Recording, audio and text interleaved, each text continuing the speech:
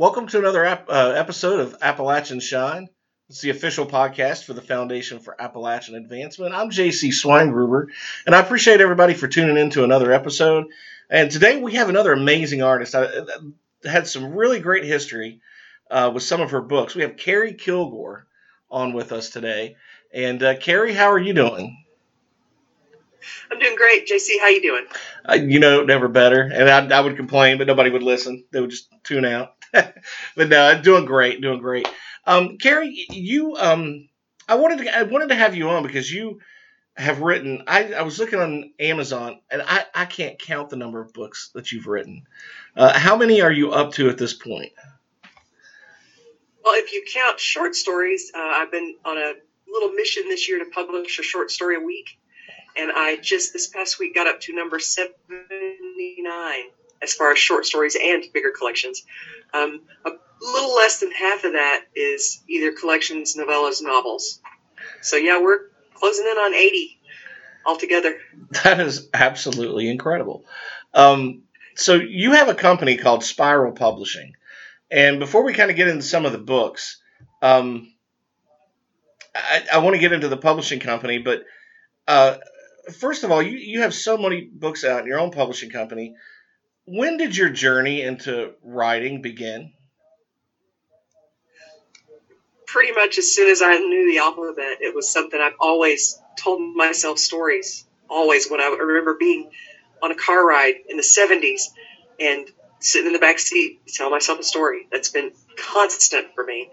And when I wrote little short stories and things when I was in grade school, all middle school, high school, when I really started focusing on this was around 2011. I wrote my first novel. But then in 2014, I read a book called Wool by Hugh Howey and realized that I could publish my own books.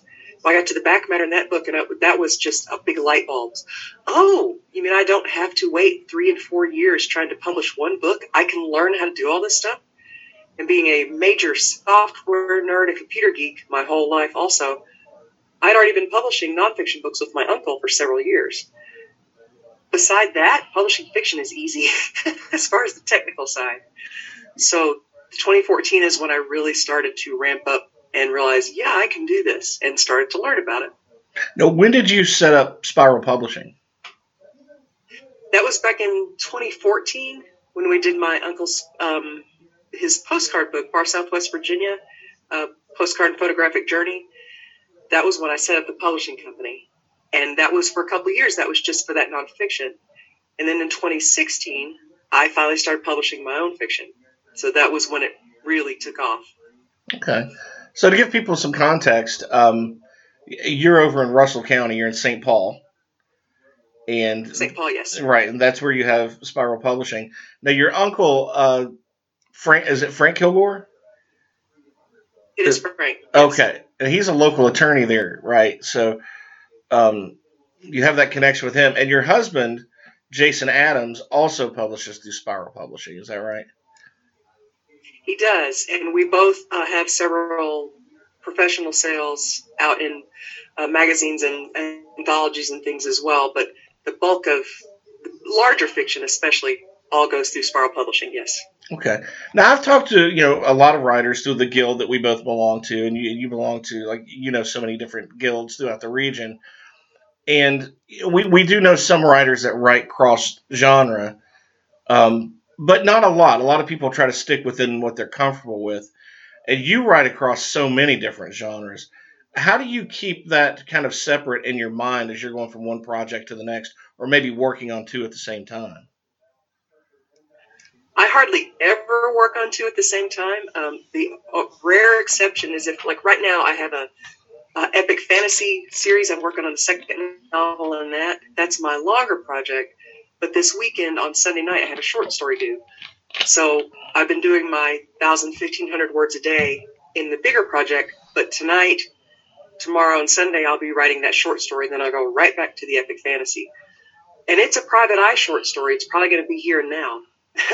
As far as keeping it straight, I don't. I just, whatever the story wants to be, whatever the characters go, I go. I'll start with a character in a setting with a problem. and let that dictate where the story goes. It may end up being fantasy. It may end up being straight contemporary fiction, but the story leads the way on that. The character leads the way. Okay, yeah, because I know with some people they just have such a hard time switching from genre to genre like that, and it seems like you kind of do it seamlessly. And now you have Jason. I did that on purpose. I did that on purpose at the very beginning. I had my very first novel I published was Until Death, which was a vampire sort of novel set in Transylvania. And then I also published Songs in the Mountain that year, which was a ghost story set right here in Appalachia. And I published The Dream Thief, which was another sort of high fantasy, epic fantasy set in an imaginary world, all within a few weeks, because I wanted to start out without that. I don't want to get locked in. So I consciously decided, nope, I'm going to blow up the genres right now. So that was my approach from the beginning. Now, what do you like most about writing about here, our little neck of the woods here in Appalachia? Oh, gosh. We have, neither you nor I really speak with it, but I promise you can hear it in your head. We have a musical language to draw from. We have the dialect and the turns of phrase and the ways of speaking. And the other thing I love about it is it's sort of like Ireland or Scotland. Magic things that may seem odd to people in different parts of the country, to us it's, well, yeah, of course you think of this ghost thing, or you think of whatever's going on in that tree at the base of, we have an openness to magical or fantasy concepts because of where we live. I think we're incredibly fortunate to have those two things to draw from. Yeah, it is a unique history, and I noticed with some of your fantasy novels, you write about magic and mystery and lore, and you kind of cover this broad range of spectacle of who we are, and that's when you write in the genre about here in Southwest Virginia and Central Appalachia. Now you have Jason there that publishes through Spiral, and then your uncle. Do you ever take on any other writers to come on board and publish through you? We're not set up for that as a business. It's really just mainly the two of us, and Frank does his nonfiction from time to time. We're hoping to have another one of his out here in the next few months, but we don't have the setup to bring in other people. I definitely have consulted and helped people on small basis, but it's mainly just our company.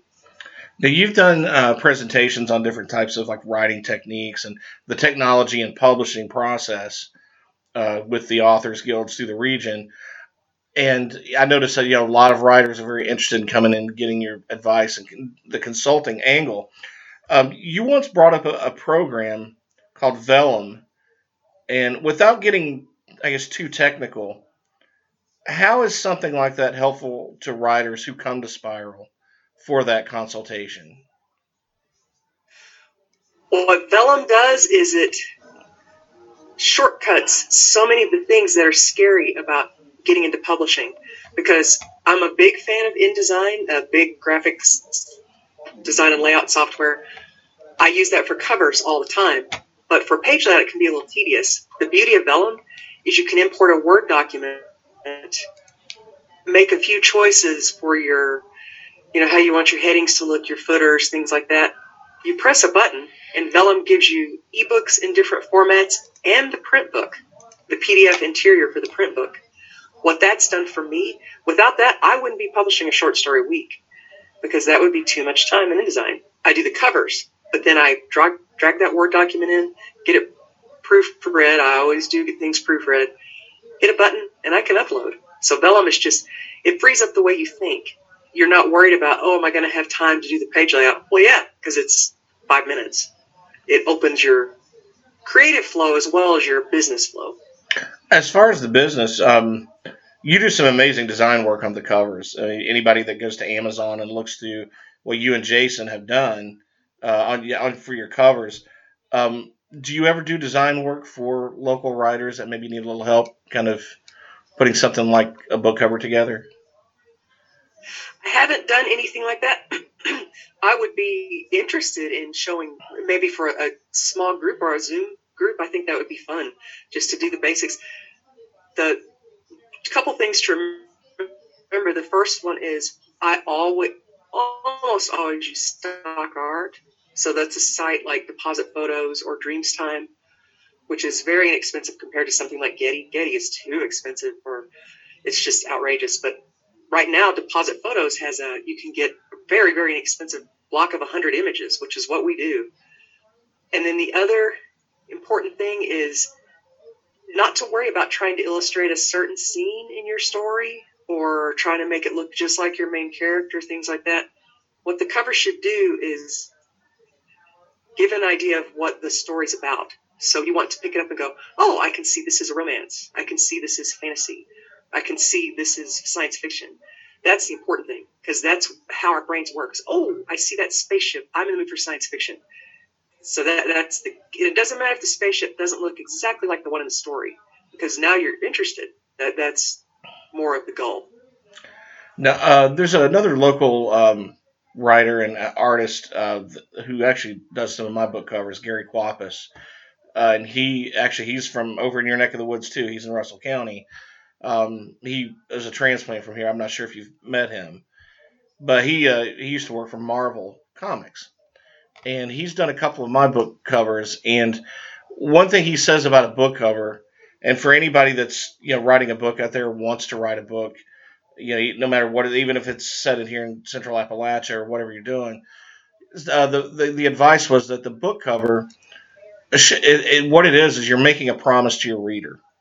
So when they look at that book cover, they should get a basic understanding of what you are planning on delivering to them in those pages.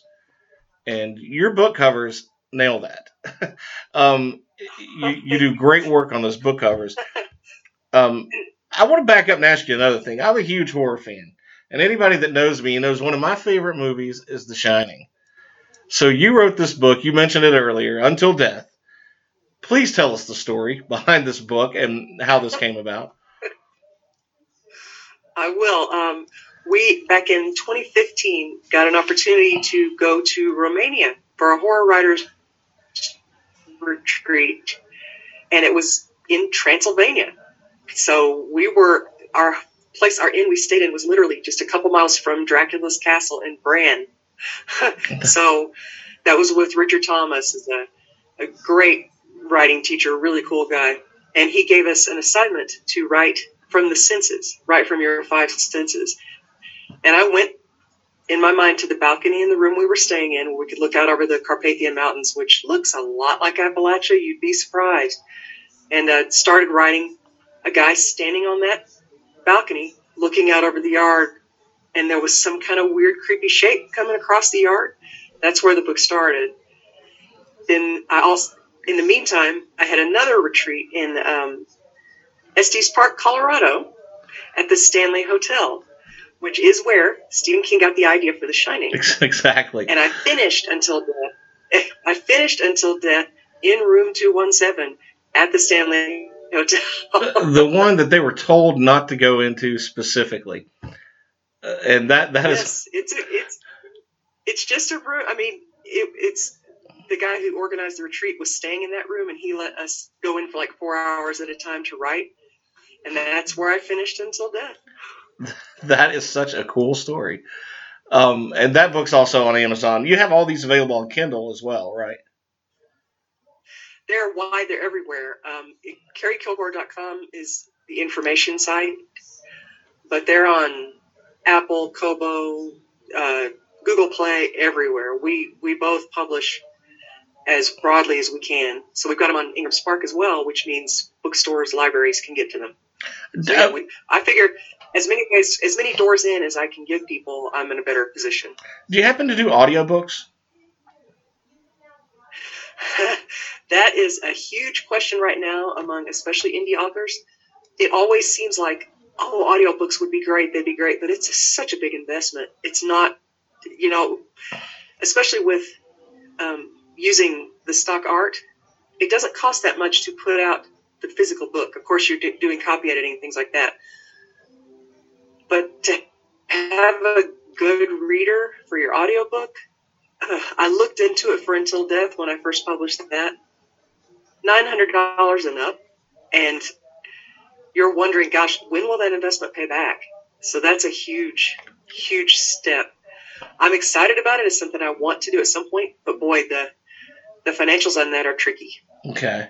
Yeah, I was kind of wondering about that because I know so many people that really really love the audiobooks, especially when they're traveling and they can listen in the car. Um, so I yeah, would love to have them. I would love to. That's a big step up as far as investment. no, with like you have such, like I said, such a broad range of genres. I did want to ask about another particular book, and it was one you wrote called "In the Pines." Can you tell us a little bit about that without giving too much away? Sure, I'd be glad to. That's one of my projects I really enjoyed.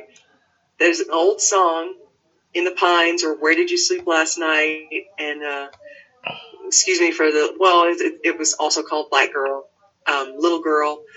A lot of people our age and younger will probably know it from Nirvana doing it on MTV Unplugged back in the day. Yeah. When a lot of people were introduced to it. My introduction to it, of course, goes back to Loretta Lynn, Dolly Parton, Ralph Stanley, and his brother had a great version of it. I've heard and that version. Song's just been around forever. Yeah. Yeah, their version is wonderful. The song's been around forever, but nobody knows where it came from. We know it's from Appalachia in general, possibly the North Georgia mountains, but we don't know. For one thing, that gives me clearance on copyright. I didn't have to worry about that. I wasn't going to infringe anything. Plus, it's old enough from the 1800s. It wasn't a problem. Yeah. But I decided to figure out, okay, fine, where did the story come from? And wrote a story that incorporated several elements of the song "In the Pines." And I had so much fun. It moves in 3 different timelines, and I just had a great time writing that story. So what's next for you? What are you going to publish next? Oh, Jason and I just published a collection of short mystery stories with a woman who's a former hacker, a reformed hacker, and now she uses her powers for good to solve crimes. That's in kind of near future Atlanta. And Jason and I next month will be publishing a collection of Appalachian mystery stories, because we both have several short stories that have either been published elsewhere or we haven't published yet, and realize, hey, wait, we've got plenty of these. Why don't we do that? We've done a few collections together, which is fun. It's like a spiral publishing collection. I look forward to that. When you get that out, if you don't mind sharing the link, I'll put it up on our foundation's Facebook page, and so people can look for those stories. Now, you said your website's KariKilgore.com, and that's spelled Kari for those listening. Thank you. And it's spiralpublishing.net. All right. I certainly appreciate you, Kari, coming on and talking a little bit about your work and just the process of what you do. I was actually so fascinated with that story about Until Death that I had to have you come on and get that out, because that is such a cool, I guess, writing retreat. How you start in one area, which is so creepy and has so much history in Transylvania, especially for horror novel fans, and then you end up over in like Stephen King's neck of the woods, the Stanley Hotel, that area over there in Colorado, and it's just that's fascinating. I mean, that's a story for the ages. Well, the key I'll say with that is to never don't restrict yourself where your ideas can come from. And it can be, your cat playing with something, or something, you drive by and see something out of the corner of your eye. That's a huge part of it. And the most important part, as far as I'm concerned, is to have fun. Have fun with what you're writing. That's the vital key. Just tell yourself that story. And I think that's the most important, because then you look forward to getting to the keyboard. You look forward to getting to that page because, I get to find out what happens next. I think that's the most important thing. Yeah, that's great advice to new writers and folks who haven't written but are thinking about it. So, and we need more Appalachian writers. We have so much history and culture to share, and it's and I've said this a million times, but it's our writers and our artists that define who we are as a culture, and that's why it's so important that we have more and more of them. And it seems like sometimes when you're going out, we see less and less, and that's not what we need. Well, one great thing for readers to know is the Appalachian Authors Guild has just published an anthology. That's right. It's available now. It's Mountain Voices. Yes, it's available again wide on all the ebook platforms, and the print book is available as well. It's just called Mountain Voices, the 2021 anthology from the Appalachian Authors Guild. And I've got the ebook link if you want to add that to your site. And certainly pass that along to me, and I'll share it. And you did the cover on that as well. So Spiral and you guys helped the guild make that a successful project. So, and it actually came together a lot faster than I thought it would. I mean, with I guess the process that you use, it was just seamless, which was cool. But certainly, Carrie, I appreciate the magic of vellum.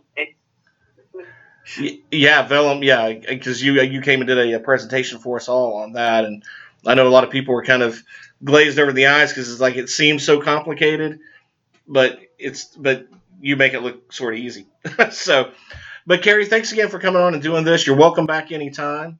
And thanks everybody for tuning in to this episode of Appalachian Shine.